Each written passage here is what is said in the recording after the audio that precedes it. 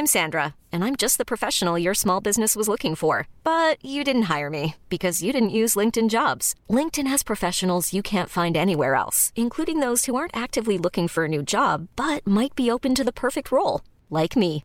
In a given month, over 70% of LinkedIn users don't visit other leading job sites. So if you're not looking on LinkedIn, you'll miss out on great candidates like Sandra. Start hiring professionals like a professional. Post your free job on linkedin.com/achieve today. Hey, it's Ryan Reynolds, and I'm here with Keith, co-star of my upcoming film, If, only in theaters May 17th. Do you want to tell people the big news? All right, I'll do it. Sign up now and you'll get unlimited for $15 a month and 6 months of Paramount Plus Essential Plan on us. MintMobile.com/switch. Upfront payment of $45 equivalent to $15 per month. Unlimited over 40 gigabytes per month. Face lower speeds. Videos at 480p. Active Mint customers by 531.24 get 6 months of Paramount Plus Essential Plan. Auto renews after 6 months. Offer ends May 31st, 2024. Separate Paramount Plus registration required. Terms and conditions apply if rated PG. Hello guys, and welcome to episode 12 of the Travel Talks podcast. This week I'm joined by my good mate Danny Barcelona. What's her name, by the way? For those of you who don't know, Danny is a DJ on Marlow FM, and also I'm excited to talk to him about food as well, because we've got a mutual interest in food. We talk about the best places to eat, what it's like growing up in an Italian household, and also Danny can speak 3 languages, so he gives us some tips on how he learns a language and how long it really takes. I hope you guys enjoy it. There is no way I would ever say to someone, do not go and live in another country. And it's never too late. There's a lot of people that think, it's too late now, I'll never learn the language. No, literally never ever too late to learn a new skill. I'm not trying to be biased, but I think Italian food probably is up there with some of the best food in the world. Right, so you're the person that picks the tomatoes, then it's Nan is always the one that's making the sauce, then you're on bottling, you're on screwing the lid on, it's like a proper family thing. Danny, it's great to have you on the podcast, mate. How are you doing? Yeah, very well, thanks, man. How are you? Yeah, really good, man. So I can't wait to talk to you about lots of different elements, because I know we've got a lot of things in common. Like, we both love food. I really want to pick your brains on all the languages you speak, and also learn more about what it's like to grow up in an Italian household as well. There's a lot of fun growing up in an Italian household, I'll tell you that. But I first want to start with the fact that you're the producer and host of the Roundup show on Marlow FM. Where did your love for radio spark from? That's a great question. I have no idea. I think maybe selfishly, I just like talking a lot, and I heard that a lot from friends when I was growing up. They're like, "You love talking, don't you? You never stop talking." And then I thought, well, maybe I should just do radio. And then I took a gap year after I finished my undergraduate degree, and I was like, I don't really know what I want to do. And then I just saw Marlow FM. It's literally down the road from where I live back at home, and I thought, I'll go for it. And then started off completely out of my comfort zone on a Friday night drive time show, talking about like music and like current events. And that is like completely not me. So I was having to do like a lot of research before every Friday night, and then just did that for a year. And then, the sports show came up, and I was like, that is me. That is very, very me. So just went headfirst into it. Brilliant, man. Were there any DJs you listened to growing up which have influenced your style? No, as a kid, I always loved Capital Breakfast, like in the mornings driving to school, because we were always late. I always managed to hear like the end of the breakfast show and then the start of the next show. So I got like, I was sort of, I'm probably showing my age, like Chris Tarrant was like the person that I grew up with being the Capital Morning Breakfast show. Then it moved on sort of Johnny Vaughan a little bit. And then as I've gotten older, like Greg James is fantastic on BBC. So there's like quite a few like non-sports people that have sort of shaped the way that I try to style my radio on. But I think like you'll find it as well. I'm sure you found it with this podcast, the episodes you've done. You can sort of take things from people that you listen to, but at the end of the day, you'll find your own style that you're sort of comfortable with and you just sort of fly with. Oh, fantastic, man. I want to talk about travel and how travel has impacted your life and shaped your life. How important is travel to you? I love it. It's, you know what, from an early age, without realizing it, it was probably the most important part of my life, because my mum was a travel agent, and that was something that, like, as a kid, you just never think about it. It's like, it's just what my mum does. But then realize that subconsciously, I just always had travel around me. And I guess also coming from an Italian family, like my dad came over to England when he was 18. So there was always that aspect of him doing like quite a weird travel to come to a country, didn't speak any of the language.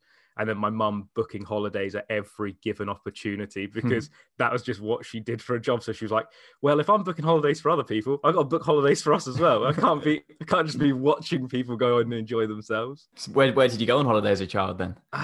Loads of, you know what? Everywhere. Like we did staycations in England. Italy was like a staple. It was essentially the three main parts of the year: Easter, summer, or Christmas. It was like on rotation. You just pick two times of the year. We'd go back home to visit the grandparents, which was always fun. It was a weird thing to do, like, because Christmas in Italy is very different, and it's something that I sort of got as a child. Now looking back on it as a positive thing, because you get to see two different cultures. But like over here, you'd have Christmas, and like your friends would be like, "Oh yeah, like." Had roast turkey, had like pigs and blankets, like woke up early. And in Italy, it's like, had a plate of pasta, had some fish. Like, it's really stereotypical, but it literally is. Like, you wake up, and in Italy, I mean, I don't know if it's the same for all over Italy, but for my family, Christmas Eve is a bigger day than Christmas Day. So like Christmas Eve is when we get all our presents and we open them in the evening. And then Christmas Day is just a day where we just sleep and eat food. It's actually not too dissimilar to it. I was going to it sounds quite similar to me. Just no Yorkshire puddings. No. So whereabouts in Italy are your family from then? So we're from Sicily, and my dad's from this small little town called Casteltermine, which is in Agrigento, which is like it's a really sort of like historical place in Sicily. There's like a lot of like ancient ruins and stuff, and it's a really nice place to see as well. Like when you get the opportunity to actually travel out, I didn't do it much as a kid because you're just going home to see the grandparents, but you get to actually understand there's quite a lot of history around, which is always nice to pick up when you actually appreciate it. So you spent most of your holidays in Italy in Sicily? Yeah, I don't think I went to mainland Italy until I was older. I mean, they potentially could have gone when I was like very young, but I don't remember going. The only time I ever remember going to mainland Italy was one holiday where my dad, I don't know why he decided to do this, but he thought, let's drive to Sicily, because that's a thing. That's a thing you do with two young children. Like, I think I was 8 maybe, and my brother would have been like 5. I think maybe a little bit older, but we just, drove all the way, took the ferry over to France, drove through France all the way through Italy in a not a very spacious car. I'll be honest. it was uncomfortable. We got there in the end, but I want to say it was like a day's worth of driving. It wasn't. Wow. It would have been more, surely. It was horrendous. I was young, so I can't really remember, but it was. I've never been more happy to step out of a car in my entire life. Just, are we there yet? The whole literally, like. I think there was a thing that I developed probably from that journey is the fact that I just fall asleep as soon as I get on any sort of public transport. If I know I've got a long journey ahead, I'm like, you know what? It's just easier to fall asleep. But I'm very jealous. It's not even a long journey. I remember when I like 2 or 3 years ago, was in Spain, and we were just flying from Spain to Berlin, which I think is like a 50-minute flight. Just fell asleep. Just got on the plane and was like, yeah, I think I should probably have a nap. I want to take us back to that trip that you took to Italy, because we've spoken in the past about the differences between the north and south of Italy. And I wondered if you could elaborate on that for our listeners. Yeah, so I guess I'm probably like a really biased person to ask, because I don't know many Northern Italians, but I think there's like a weird rivalry. So it's like Southern Italians, my grandparents were like, yeah, there's Northern Italians and their ways. But I think it's just a difference in sort of what is prevalent. So in the South, you get like a lot of crop farming, you get a lot of gardening. So like my grandparents, I don't really know what the English word for is, but they have like a country house, I think is the way, where they do like, so they like raise animals, like, as they've gotten older, less animals, but like more sort of vegetables. I mean, tomatoes are just a staple. Like it's stereotypical, but it is true. Like, I remember as a kid going back, and it's like, if you're there at the right time or the wrong time, depending if you're lazy, it's like it's a proper family. Like, right, so you're the person that picks the tomatoes.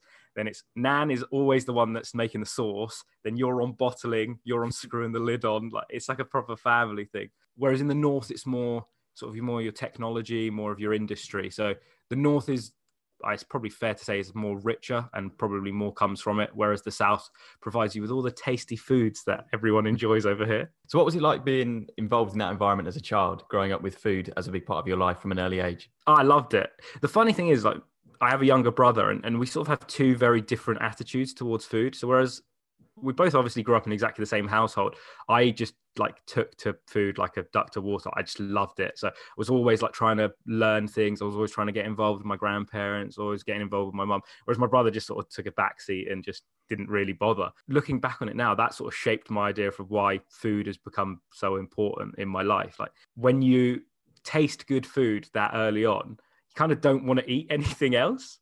It just makes sense to go, well, this tastes amazing. So why would I not learn how to make food like this so that for the rest of my life, I'm pretty cushy? Was your grandmother or grandfather one of the best chefs you've ever experienced then?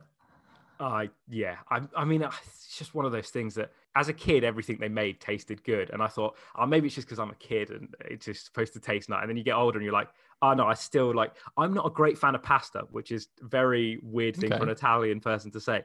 But if my nan made me a plate of pasta, like I'd eat it happily and go back for seconds because it's just that good. I'm fair to my parents as well. Both my parents are really good chefs. I made my mum cry once. Back in a horrendous way. So she made a carbonara, which is stereotypically not a very southern Italian dish. It's more of a northern Italian dish just because of the ingredients you're using. And it was really nice. Like it was lovely. And then the next day, my dad was like, oh no, I want to make one as well. And I was like, okay, like have like a cook-off. And my dad's was just better. Like it was just nicer. And it's because he used it like the proper traditional, like using an egg rather than putting in cream and stuff to make it. And obviously I was like 13 years old. So I was like, oh, this is really nice. It's probably better than mum's. And mum was like, that's fine. All right. Well, maybe dad could come back home early from work every day and cook. And I was just like, I didn't mean it. I'm sorry. I wanted to keep the theme of Italy going and ask you, is there a best kept secret in Italy? Somewhere which perhaps doesn't get spoken about, but you would suggest? Ooh, that's a great question. You know what? There's a lot of places in Italy that I'd love to go to. And I haven't been to mainland Italy much. I've been to Rome a couple of times, which is sort of classic. Like you think of Italy, you think, oh, let's go to Rome, let's go to Milan. But just talking from experience, there's a place in Sicily called Taormina, which it's just like a touristy town, but it's just really nice. It's not really that busy. There's a lot to see. You can go see Etna around the corner as well if you're a fan of volcanoes. And it's just a sort of quaint, nice little place. But you can't really go wrong in Italy, to be honest. You go to the north, you get, like we've talked earlier, you get sort of more sort of industry. So it's a bit busier. It's a more sort of cosmopolitan city as like you go London. It's essentially like Milan, Rome is that sort of city. Whereas if you go down to the south, you go to Naples, go to Pisa, you go to Venice, you got sort of more quaint. I know those aren't best kept secrets. Everyone knows Venice, but if you go sort of down the south, you can just find some really nice, quaint places where, you know, you can just sort of grab a drink, grab some food and just completely relax and not have to worry about anything. Yeah, nice, man. So how did you find Rome when you went there? You know what? I like Rome, but I wouldn't go back again. I've been a couple of times. The first time I went was lovely. I'd never been before, so it was proper touristy. Go and do all the things, you know, go and see the Vatican, go and see the Colosseum. I actually went originally to go and see a Maroon 5 concert, and they cancelled the day I arrived because such culture. My love for Maroon 5 also comes from traveling, which I no doubt get onto later. Nice. But like, got there and yeah, literally a day later they're like, sorry, Adam Levine's ill, so cancelled. And I was like, oh, I've got to do something now. So me and a mate just decided to go around doing all the touristy bits. And then a few years later, when I was a bit older, went back again, and it was a little bit more family orientated. So it was going to a few nicer restaurants because I wasn't paying at that point. So I was like, oh, I can have some nice food. The thing is, I'd say if you're going and you're traveling to Rome, maybe not now because of the way the world is, but in the future, just stay off after you've done all the touristy stuff, if we're talking food wise, stay off the main street, go find little cobbled streets, go and find little places to just get some food, because you'll get shafted tourist wise where they'll give you this incredible like set menu, but it's not proper Italian food. Like it'll still taste good because you're in Italy, but it's not proper Italian food. Whereas you can find just like little independent places where they'll feed you for like nothing and you'll be getting like massive plates of food. So yeah, a little tip, if you're ever going there, just anywhere in Italy, just find independent places where they basically don't give you a menu. Like you sit down and they're like, do you have any allergies or any dietary requirements? You're like, no, I'm fine. They're like, well, you're getting this, you're going to get this, you're going to share this meal, and that's what you're going to have. Did you see Molly May from Love Island speak about Italian food recently? It made my blood boil. It's just it's not that good. It's like, sorry, what? I've been loads of times and it's just overrated and not that good. Well, you're wrong. I'm sorry. But like, thing is, I'm one of those people that it purely depends on what your idea of good food is, because I've got a lot of friends who love spicy food. So they're not really big fans of Italian food because there's not really much spice in Italian food. But then I always go back with, well, you don't need to just make food spicy to make it taste good. I want to move away from food a little bit and talk to you about travel again. So is there a favourite city you've ever been to in the whole world?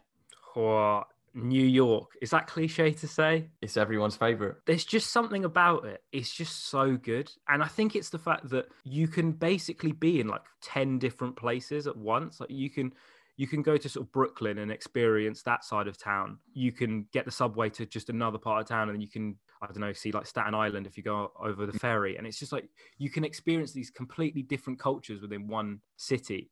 So you feel like you're on sort of multiple holidays at the same time.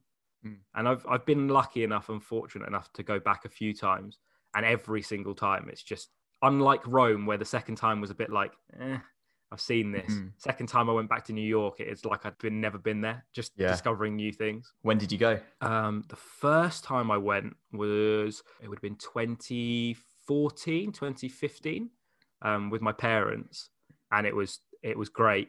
And then the second time I went was last summer.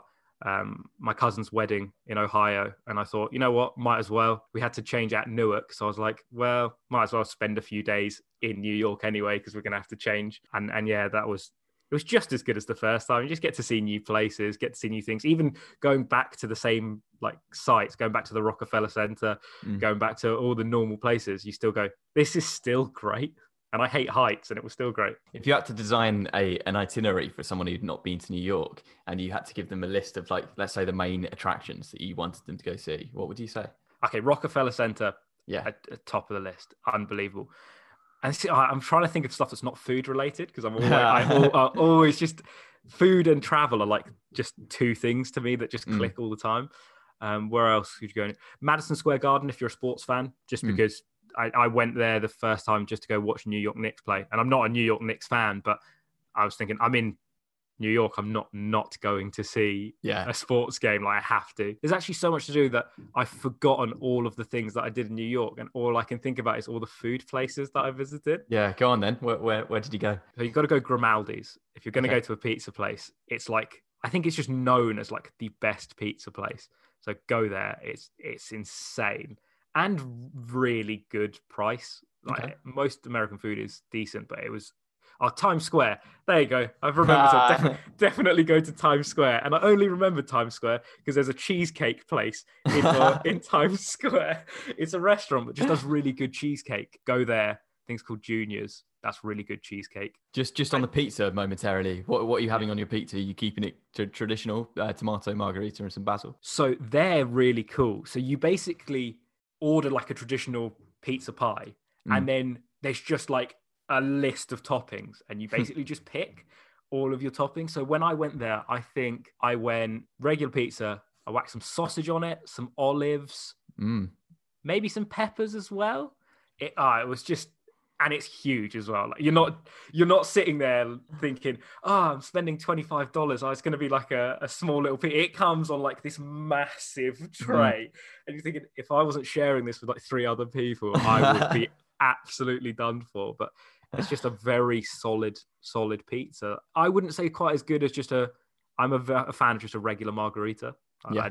I'm a plain is best guy, but it was up there. Like, I was almost scared to say to my dad, this might be better than yours. I'm trying to think of other good places in New York. This is a chain place, but when I went to New York the first time, literally finished watching the New York Knicks play the Denver Nuggets, met up with my parents. They're like, what do you want to do now? And I was like, I really want pancakes.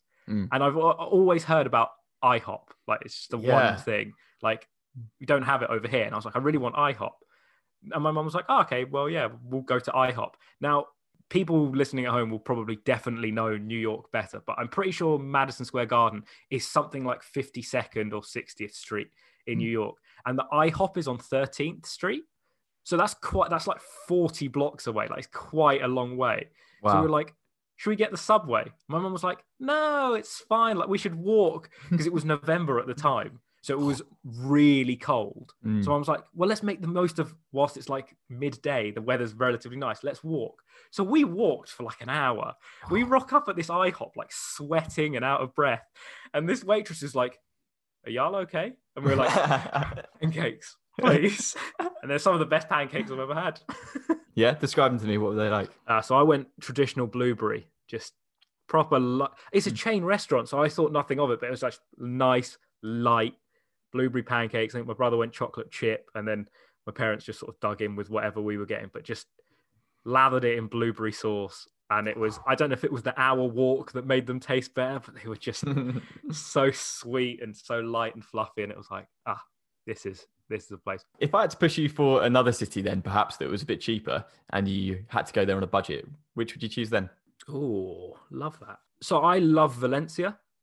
And it's not too expensive. It's a really, really nice place. And there's loads of places in Spain that are really nice. But I've had friends in Valencia for some time. So it's just a place that I've sort of gone back to a couple of occasions. There's nice things to see. Again, if you're a sports fan, you can go watch the Valencia play. Like, my friend who lives over there, I went to go, I have like this weird habit of, when I go to places on holiday, my memorabilia is to just buy a football shirt.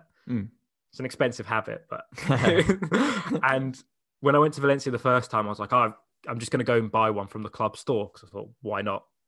So I bought the iconic like orange Valencia top, and they were like, oh, we're having an offer at the moment. If you every time you spend over 30 euros, you get a free ticket to watch the friendly against Tottenham Hotspur. Oh wow! I was like, okay, well, I got my brother one as well, so we got 2 tickets. Unfortunately, we couldn't see the match because it was 2 days after our flight. So I just gave it to my mate. I was like, there you go, you take it. And he messaged me back like a week later and was like, you know, the girl that I've been talking to you about all the time, she said yes to come to the game, and now we're dating because of it. So thank you for buying those 2 Valencia shirts. I was like, hey, just doing my bit. Doing my bit. What a wingman. I didn't even mean it. But yeah, Valencia's really nice. And there's a thing called Las Fallas in Valencia, which is, I don't really know how to describe it apart from, think of bonfire night, but just think of it like citywide. So people build these statues. So it'd be like caricatures of people, it'd be anything. Like, it can be like tall politicians, it can be like a fun fair. They build these around the city, and then they just set them on fire. So you've got like an entire city that is just on fire with like fireworks. And then in the middle of the sort of the town, there's a huge like sort of display where there's more iconic ones. Like they were mental. Like, there was one guy, I mean, I don't know how many people built them. I imagine loads, but there was like a giant like lion like standing on top of like a globe in the middle of town, and they just set it on fire. And if you get a chance to go to Valencia, that is one travel thing you have to do. Las Fallas is unbelievable. You don't need to wrap up warm, even though it's like freezing cold. There's just fire everywhere, so you're quite warm. Amazing. Planning for your next trip? Elevate your travel style with Quince. Quince has all the jet-setting essentials you'll want for your next getaway, like European linen, premium luggage options, buttery soft Italian leather bags, and so much more. And it's all priced at 50 to 80% less than similar brands. Plus, Quince only works with factories that use safe and ethical manufacturing practices. Pack your bags with high-quality essentials you'll be wearing for vacations to come with Quince. Go to quince.com/trip for free shipping and 365-day returns. Hiring for your small business? If you're not looking for professionals on LinkedIn, you're looking in the wrong place. That's like looking for your car keys in a fish tank. LinkedIn helps you hire professionals you can't find anywhere else, even those who aren't actively searching for a new job but might be open to the perfect role. In a given month, over 70% of LinkedIn users don't even visit other leading job sites. So start looking in the right place. With LinkedIn, you can hire professionals like a professional. Post your free job on linkedin.com/achieve today. There's never been a faster or easier way to start your weight loss journey than with PlushCare. PlushCare accepts most insurance plans and gives you online access to board-certified physicians who can prescribe FDA-approved weight loss medications like Wegovy and Zepbound for those who qualify.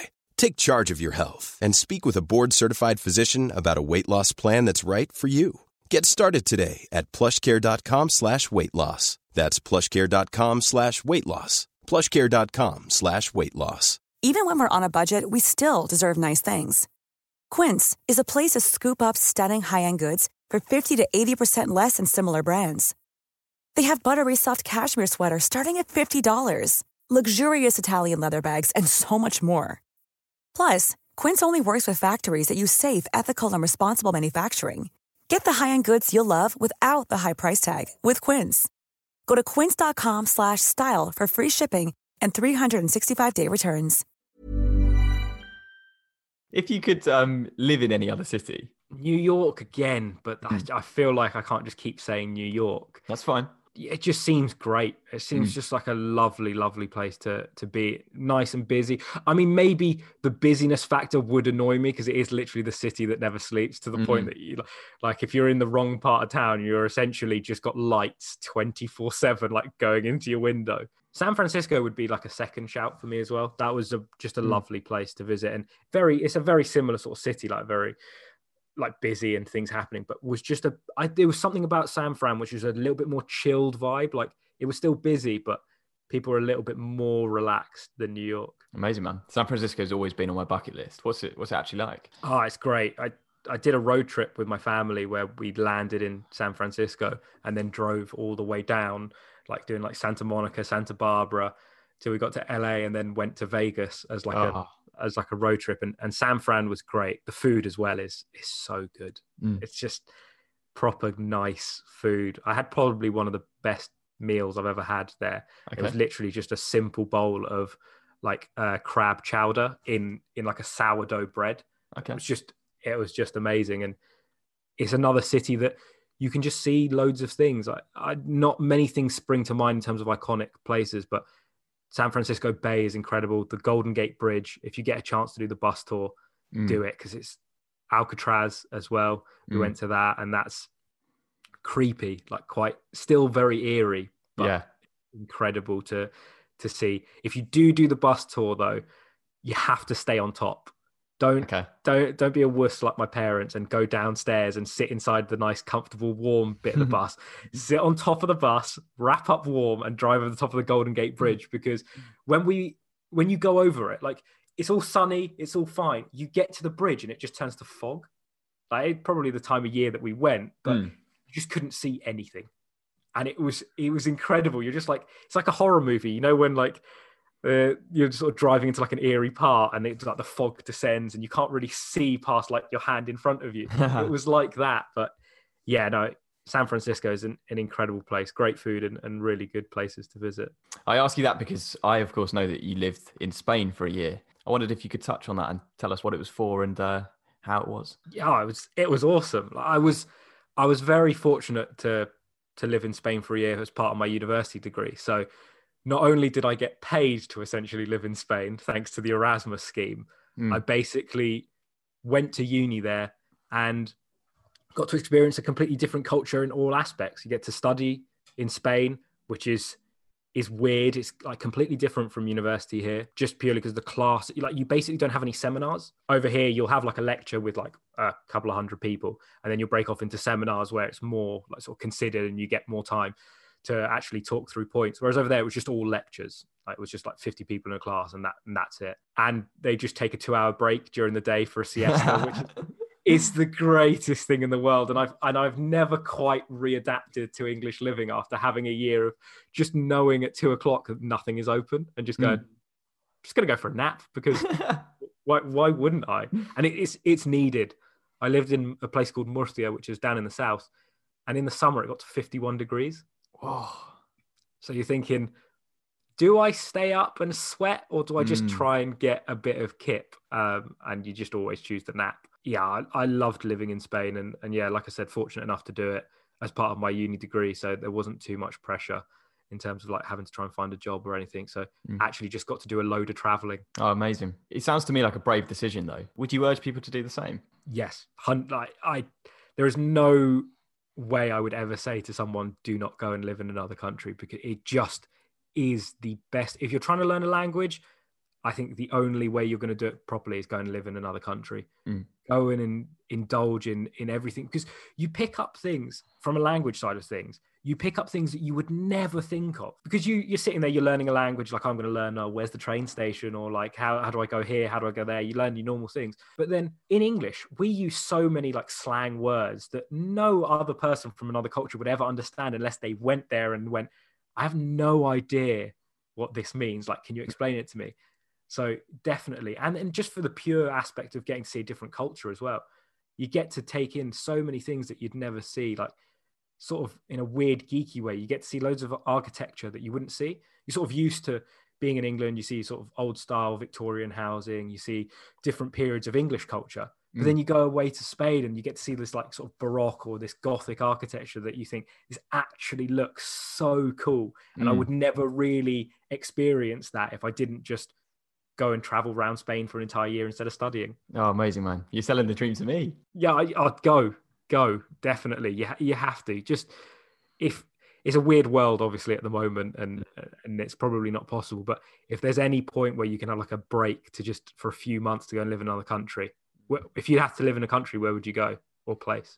I think, although I've never even been, the idea of living in somewhere like Thailand or Bali really stands out to me, just because of the amazing kind of sights you can see. It just seems like a different world. And especially, I kind of think because I've never been, it's just all in my mind at the moment. It's all this distant dream, especially at the moment when we can't travel. So I would say somewhere like Bali or Thailand, just because there are so many sights that I want to see that I haven't yet seen. So good. They sound like, when you say those places, you just sound cool. And I just imagine very clear water and very chill vibes. Yeah. You mentioned Murcia there, and I definitely didn't say that correctly. Can you say it again for me? Because it sounded awesome when you said it. I think it's Murcia, but they'll probably pronounce it a different way. Amazing. What's Murcia like? It's a nice place. Like, it's quite, if you ever fly to Murcia, don't make the mistake I did and fly to Murcia airport, because it's a very small airport with very few transport links. So it takes you quite a while to actually get into Murcia. Whereas just fly to Alicante and you can get a bus for €5. Okay. and it's like half an hour away. So it's not too far from Alicante. So it's quite touristy, just because it's that part of Spain. But when you actually get into sort of the heart of Murcia, I lived in basically the city centre. It's really nice, really sort of cosmopolitan, very mixed. And the thing that I loved as well, so there's like two sides of the city. There's like the main town hub, and then the sort of, I don't know how to say it, there's like a bridge, but over the bridge you get people from loads of different cultures. So it's more like the sort of the immigrants to Spain that live on that side of the bridge. I was like waking up to like reggaeton music playing out of my window. Like, it's just a proper nice way to just walk out and see. Like, I like lived next to some Brazilian people. I lived next to some Dominican people. One of my flatmates was French. So it's just like, you get to experience, even though you're in Spain, you get to experience all these different cultures. Like, one of my flatmates so he's half Norwegian, half Mexican, and a professional tennis player. And I was like, wow, like, it's mental. Like, I was just sort of sitting in the kitchen and he was talking on the phone to, I'm guessing, his parents or his family. And he just started talking in English. And I was like, are you English? He was like, wait, you're English? I was like, yeah, I'm English. He was like, no, I'm Norwegian, but I speak English. And then just from there, you just strike up a conversation with someone that you never knew. And yeah, I hope Anders is going strong in the professional tennis scene. Nice, man. Did you go out there on your own? No. So I went with my then girlfriend at the time. We both studied Spanish. So we both went to Murcia, and it was good. You know what? It's one of the things that I'm glad that she was there as well, because as much as I'd love to have done it alone, and I thought I would have been struck, like, it's definitely great to have someone there that is also looking after you at the same time, because you do get homesick. It was the first time I'd properly lived away from home for like an entire year. So it was good to have an anchor with someone there to go, you know what, you're having a bad day, but it's okay. Don't worry about it. Yeah. And then at the same time, it means that you get to actually go and do a load of stuff, because you're not worried about going like, oh, do I want to go to this place on my own? You've got someone else there, and you're like, I remember there was possibly one of the greatest trips that we did whilst we were in Spain. It was like a Thursday night, Friday night. A couple of two friends that we'd met there as well were like, oh, we're going home this weekend. They both booked. So we basically had nothing to do. And we were like, well, we're not just going to sit and do nothing for the weekend. So we just booked a trip to Seville because we were like, why not? We've got nothing else to do. So we looked and we were like, the bus leaves in like 3 hours. It was like midnight. Like, well, might as well. It's a 7-hour bus ride. Wow. So we're just going to sleep on the bus anyway. We might as well. So literally last minute, packed a load of stuff, ran to the bus station, got on this bus for 7 hours. It was just mental. You just rock up in a completely different city. And unfortunately, we couldn't get into the hotel until 10. So we just did a load of sightseeing at like 7 o'clock in the morning, which was lovely because it was still light. There was no one there. These lovely places that we got to visit, like these churches and different places, we just got to see without anyone there. And then we just went to go back to home, fell asleep for 4 hours and went back out again. Would you say that you're quite a spontaneous traveller then? You know what? At times, yeah. I like travelling. I'm not as spontaneous as my mum, who is the sort of person who will just walk in the room and go, I've booked us a trip to Dublin. How? You were at work 20 minutes ago. How do you even do that? But I think I'd probably say in times I'm spontaneous, but I like to plan things out. So probably not to spontaneous. But there's just sometimes where I'm a person that like reacts to how other people are. So if someone, like if you ran to me and were like, I've got a spare ticket to go to Dubai, do you want to come? I'd be like, yes. I'm not, it doesn't matter where. Like you could say like, I'm going to Bognor Regis. I'll be like, yeah, all right. Like, I don't mind that at all. That's part of the joy of traveling as well. Sometimes you just, like you were saying earlier, sometimes you have these dreams and you're like, oh, this is going to be idyllic. This is going to be picturesque. And then there's other times where you just sort of rock up and you go, I had no idea this was here, but it doesn't make it any less impactful. Like if anything, it makes it even better because I had no clue that I was going to rock up to this place. A bit like that Seville trip where we booked it literally on the night last minute. And it was just like, oh, okay, I wasn't expecting to be in Seville on a Saturday morning at 6 a.m., but here we are. Yeah. You mentioned that you were out in Spain studying Spanish. Did you speak the language before you went? Yeah, luckily I sort of always had an interest in Spanish since I was a kid. Like I had like Spanish friends, Argentinian friends. So I always spoke a little bit. And luckily enough, the secondary school I went to, you had to take a language from which is, now I look back on it and think it's honestly the best thing that ever came out of that like school. It was so nice to, at the time when you're like 11 years old, the last thing you want to be learning is a different language, or you just like can't be bothered. It's hard work. But the fact that they went French, Spanish, pick one, French, Spanish or German, pick one. What do you want to do? And so I went for French and Spanish and then carried on Spanish further because it was just more fun. Then I went to uni, learned a bit of Spanish. So luckily before getting there, I did speak. I'd say I thought I spoke great Spanish before I went to Spain. It was a lie. It was a lie telling myself. That people were sitting there like, what are you saying? Can you speak slower and in a better accent, please? So how many languages do you speak then? I know obviously you speak Italian, you speak English and Spanish. It's embarrassing to say I probably speak better Spanish than I do Italian. Oh, really? Yeah. I at home, we sort of were never taught the proper Italian. So we was taught the dialect. So I speak like a Sicilian dialect. So I speak Spanish better than I do Italian, which is really embarrassing. I speak a little bit of French just because, again, I had to learn it. And when I was a tennis coach, I had to teach some French foreign exchange students. So you just pick up random little phrases and little words they teach you. A tiny, like literally like 2 sentences of German because my cousins live in Germany. And then I was learning a bit of Arabic as well, but I literally know just rude words and sentences from what people taught me. That's so impressive. And I think you're downplaying it as well, because I've had a go at learning Spanish in the past and I'd never get beyond, let's say, a month of learning because I just don't have the patience for it. If you had to give any advice to someone who's trying to learn a language, what would you say? You say that though, your Spanish was good because then when I texted you in pure Spanish, you completely understood. So for a month of Spanish, you did very, very well. Google Translate, Danny. Google Translate. I was giving you the benefit of the doubt. Definitely try. I mean, in the current climate, it's difficult, but definitely try and speak with a native speaker. And I think even in this current climate, it's a really good way to have a pen pal, essentially, because it's just a great way. You will never know as a foreign language speaker if you're saying something incorrectly with a slight wrong intonation on the wrong accent, or if you're pronouncing it differently, until you speak to someone from that place. And they'll be able to go, hey, you know what, you're saying this bang on perfect, but maybe you're rolling your R wrong in this word, or you're not rolling your R in this word. So I'd say most importantly, if we were living in a COVID-free world, just travel to places that speak that language, because you will also gain a completely different idea of the language depending on where you go. So I grew up with a lot of Argentinian friends, and Argentinian Spanish is very, like, it's still Spanish, but their pronunciations are very odd, and not odd in like a bad way, just having learnt Spanish from like a traditional Castellano, which is like the main center Madrid Spanish. You listen to an Argentinian speak and they just start, it's not slurring, but like in Spanish, when you refer to yourself, you say yo, which is just Y-O as in I, but the Argentinians will say yo. Okay. And as someone who's just learning the language, you're thinking they're saying Joe, and you're like, no, my name's Danny.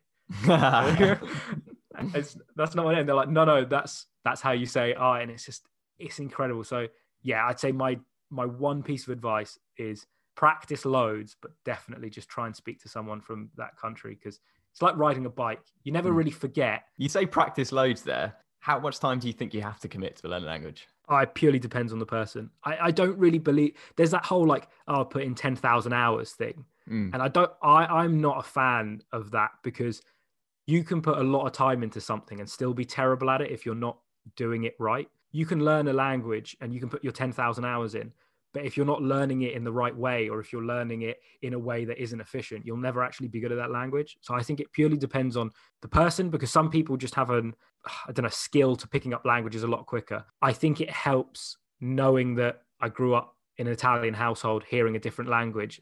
Italian is also very similar to Spanish. That's one thing. It's basically very similar. Like, you can hear a Spanish person talk to you, and even as an Italian speaker, you can kind of understand it. So I was very fortunate in the fact that it was something that was basically like, I can hear it already without having to do too much translation.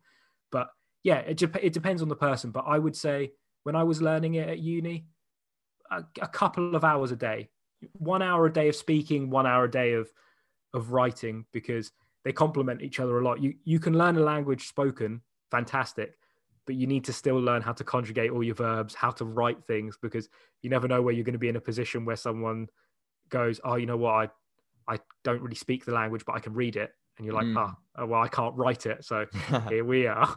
Do you think anyone can learn a language? Definitely.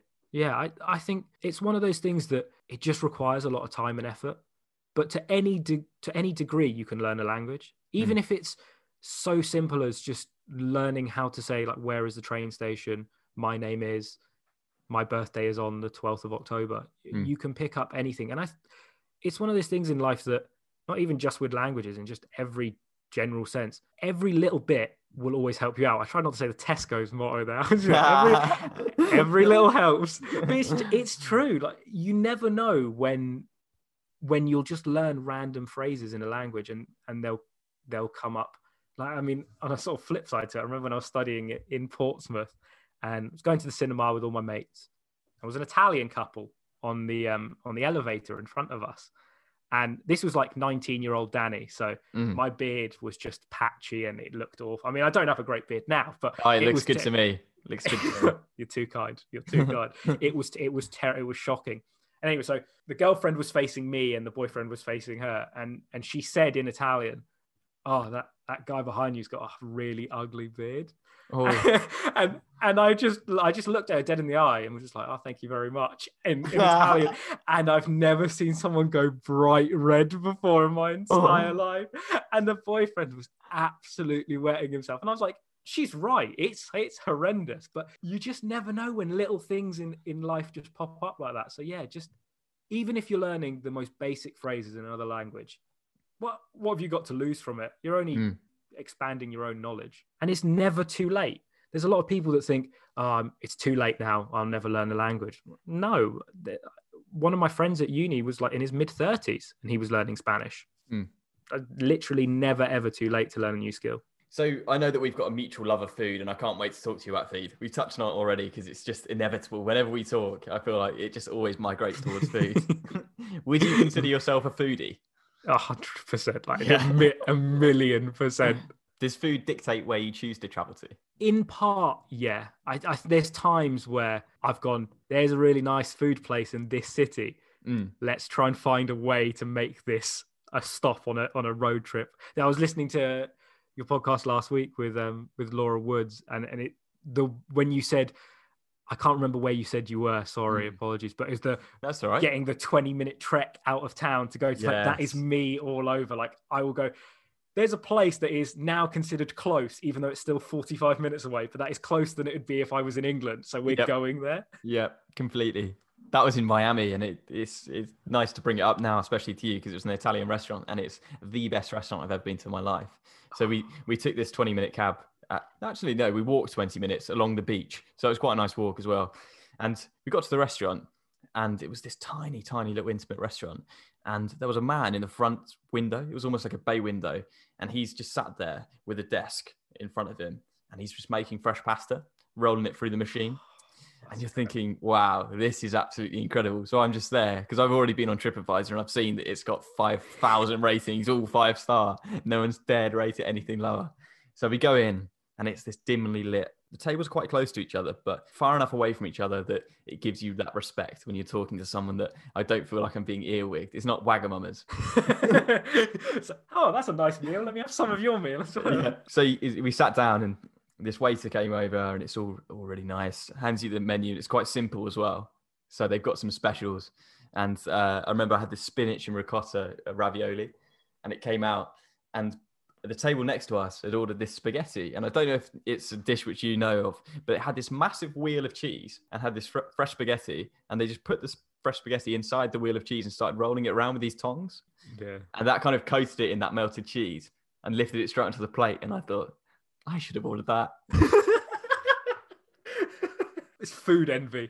Is possibly one of my I hate having food envy. Like my pet peeve is getting full up on food that isn't good. Like you order something that you think is going to be amazing and you eat it and you're like, oh, this wasn't great. And now I'm full. And then, you look over at the table next to you and you've got this massive wheel of cheese and spaghetti and you're like, no, I haven't got any room left. How was your spinach ricotta though? Oh, it was fantastic, man. So good. Is there a best restaurant that you've been to? If I'm going to be completely honest, I went to the Fat Duck. And this is food snobbery. This is pure food snobbery. Just because when you think of the best restaurant, it's the only that it's like the anchor point for crazy, crazy food. Because my parents always knew I love food and always been a foodie. They basically went, right, for your A levels, if you do good, we'll get you and one of my mates as well, who's a bit of a foodie, will let you go to the Fat Duck. Wow. And I am under no illusions that I've been very fortunate in my life. Like my parents have given me a lot. So I thank them for that. But it's the craziest meal I've ever had. It's like it was a 14 course taster meal. So everything is small portions. It's just crazy. It's just proper mental. Like you go into a restaurant and you think, I have an idea of what food is like. Like I've eaten in many places before. And so I am comfortable that I understand what I'm going to get served. And then the first thing you get served is some guy rocks up to your table with a bowl of liquid nitrogen and a squirty can of cream, squirts it onto this spoon, dips it in the liquid nitrogen and goes, here you go, eat this. And you're like, yes, okay, I will eat this. And it's just, that some of the food, not all of it was to my liking. I'm not going to lie and say, oh, it was all amazing, you'll love it. There was one course where the main part of it was roasted pigeon with this chip sort of thing, not like a crisp, with a foam. And that was fine. That tasted great. But on the side of it was a bowl of all of the giblets that had been jellied and then sprinkled with sugar puffs. Wow. And I took a bite of this sugar puff jelly, and I don't like jelly anyway, and I'm now don't like sugar puffs. But it was just the strangest thing. But yeah, that's the most iconic meal I think I've ever had in a place, just because it's so weird. I'm a dessert person through and through, and the dessert I will literally never forget. It was you got 3 different desserts, but the best one, it was a board of the United Kingdom. Okay. And it had cola bottles stuck to it, but the cola bottles were all whiskey, and it was from different whiskies in Scotland, and they were stuck to the geographical location where they were made. You just got to taste these like whiskey cola bottles, and it was just like, this is an incredible way to end a meal. So I wanted to go back to you growing up in an Italian household, because obviously a massive part of that must have been the food. I probably didn't appreciate it as a kid, because as a kid, I was just looking, I was like, this is just what my parents cooked. And then it wasn't until I got older and then started going to friends' houses, and I was like, the food is a lot better back home. Which is a horrible thing to say, but no, like, it was one of those things that it was quite funny. One of my best friends growing up, every time I went to his house, always, it was running joke, still to this day, running joke with his parents. Every time we seem to go around, we always seem to have like pizza. It just happened to be that we'd always be watching football. So it was just the natural thing was like, let's just order a pizza. And there's a running joke throughout every day, like every time I saw them, every time I went around, where they were like, we swear we don't just always eat pizza. We actually eat real food. So yeah, growing up in an Italian household was, I think when friends came over, they were like so confused. They're like, why do you eat pasta and then more food? Like normally pasta would be like a main meal. But at my house, it would always be like, here's a plate of pasta and then here's meat, potatoes, something else. Yeah. And yeah, I think it gave me a good sort of outlook on life to go, hey, you know what? You can just cook good food from scratch, even if you're really busy. I saw my mum do it, like rush back home from work, still make a really nice plate of pasta. My nan makes a nicer plate of pasta. No offense, Mum, but that's just I loved it. And also, like, now that my parents are a bit older and my dad's got a bit more time on his hands, especially like with winter and stuff, he's home from work earlier. Sunday is just a day where he just bakes bread and pizza, and it's so hard when you're trying to not eat excessive amounts of carbs to wake up to someone making pizza. It's so difficult, but I know I absolutely love it. Like I'm not trying to be biased, but I think Italian food probably is up there with some of the best food in the world. Is there a signature dish which either your mum or dad cooks you, which you absolutely love? There's one dish that will always stick out to me, and it's just because it's like in English culture, when you're ill, people bring you soup. It's like the go-to thing. There's like an Italian like broth that essentially is just chop up like a load of celery, carrots, every vegetable under the sun, essentially. Whack it in, chicken stock, shred some chicken in it, cook it. And it's just, when you're ill, it tastes amazing. And even when you're not ill, it's just like a proper hearty winter sort of broth.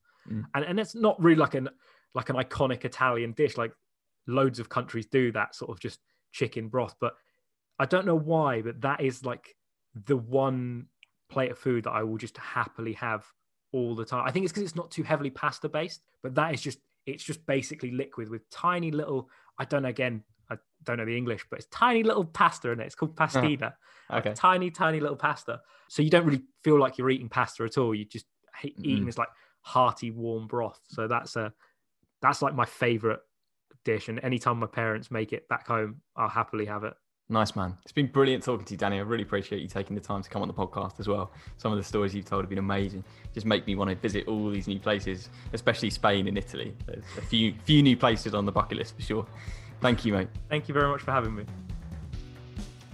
So there we go. That was episode 12 with Danny Barcelona. It was great to chat to Danny as always, and I hope you guys enjoyed it as much as I did too. Thanks as always for your support. It does mean so much to me. We've been getting loads of 5-star reviews recently and we're flying up the charts, so thank you very much. Hopefully this series is the one where we can get up towards that #1 spot in the UK Places and Travel podcast charts. Thanks for your support, guys. Thanks for listening, and I'll see you next week.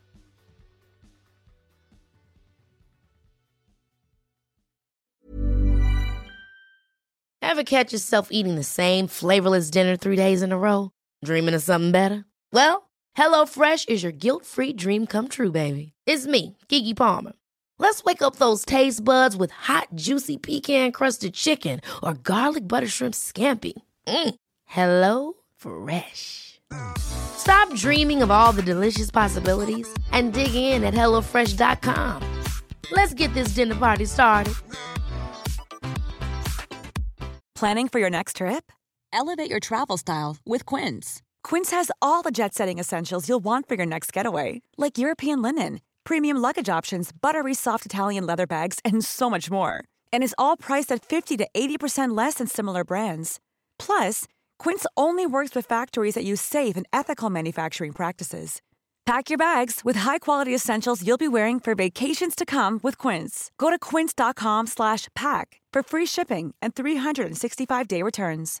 Imagine the softest sheets you've ever felt. Now imagine them getting even softer over time. That's what you'll feel with Boll & Branch's organic cotton sheets. In a recent customer survey, 96% replied that Boll & Branch sheets get softer with every wash. Start getting your best night's sleep in these sheets that get softer and softer for years to come. Try their sheets with a 30-night guarantee. Plus, get 15% off your first order at bollandbranch.com. Code BUTTERY. Exclusions apply. See site for details.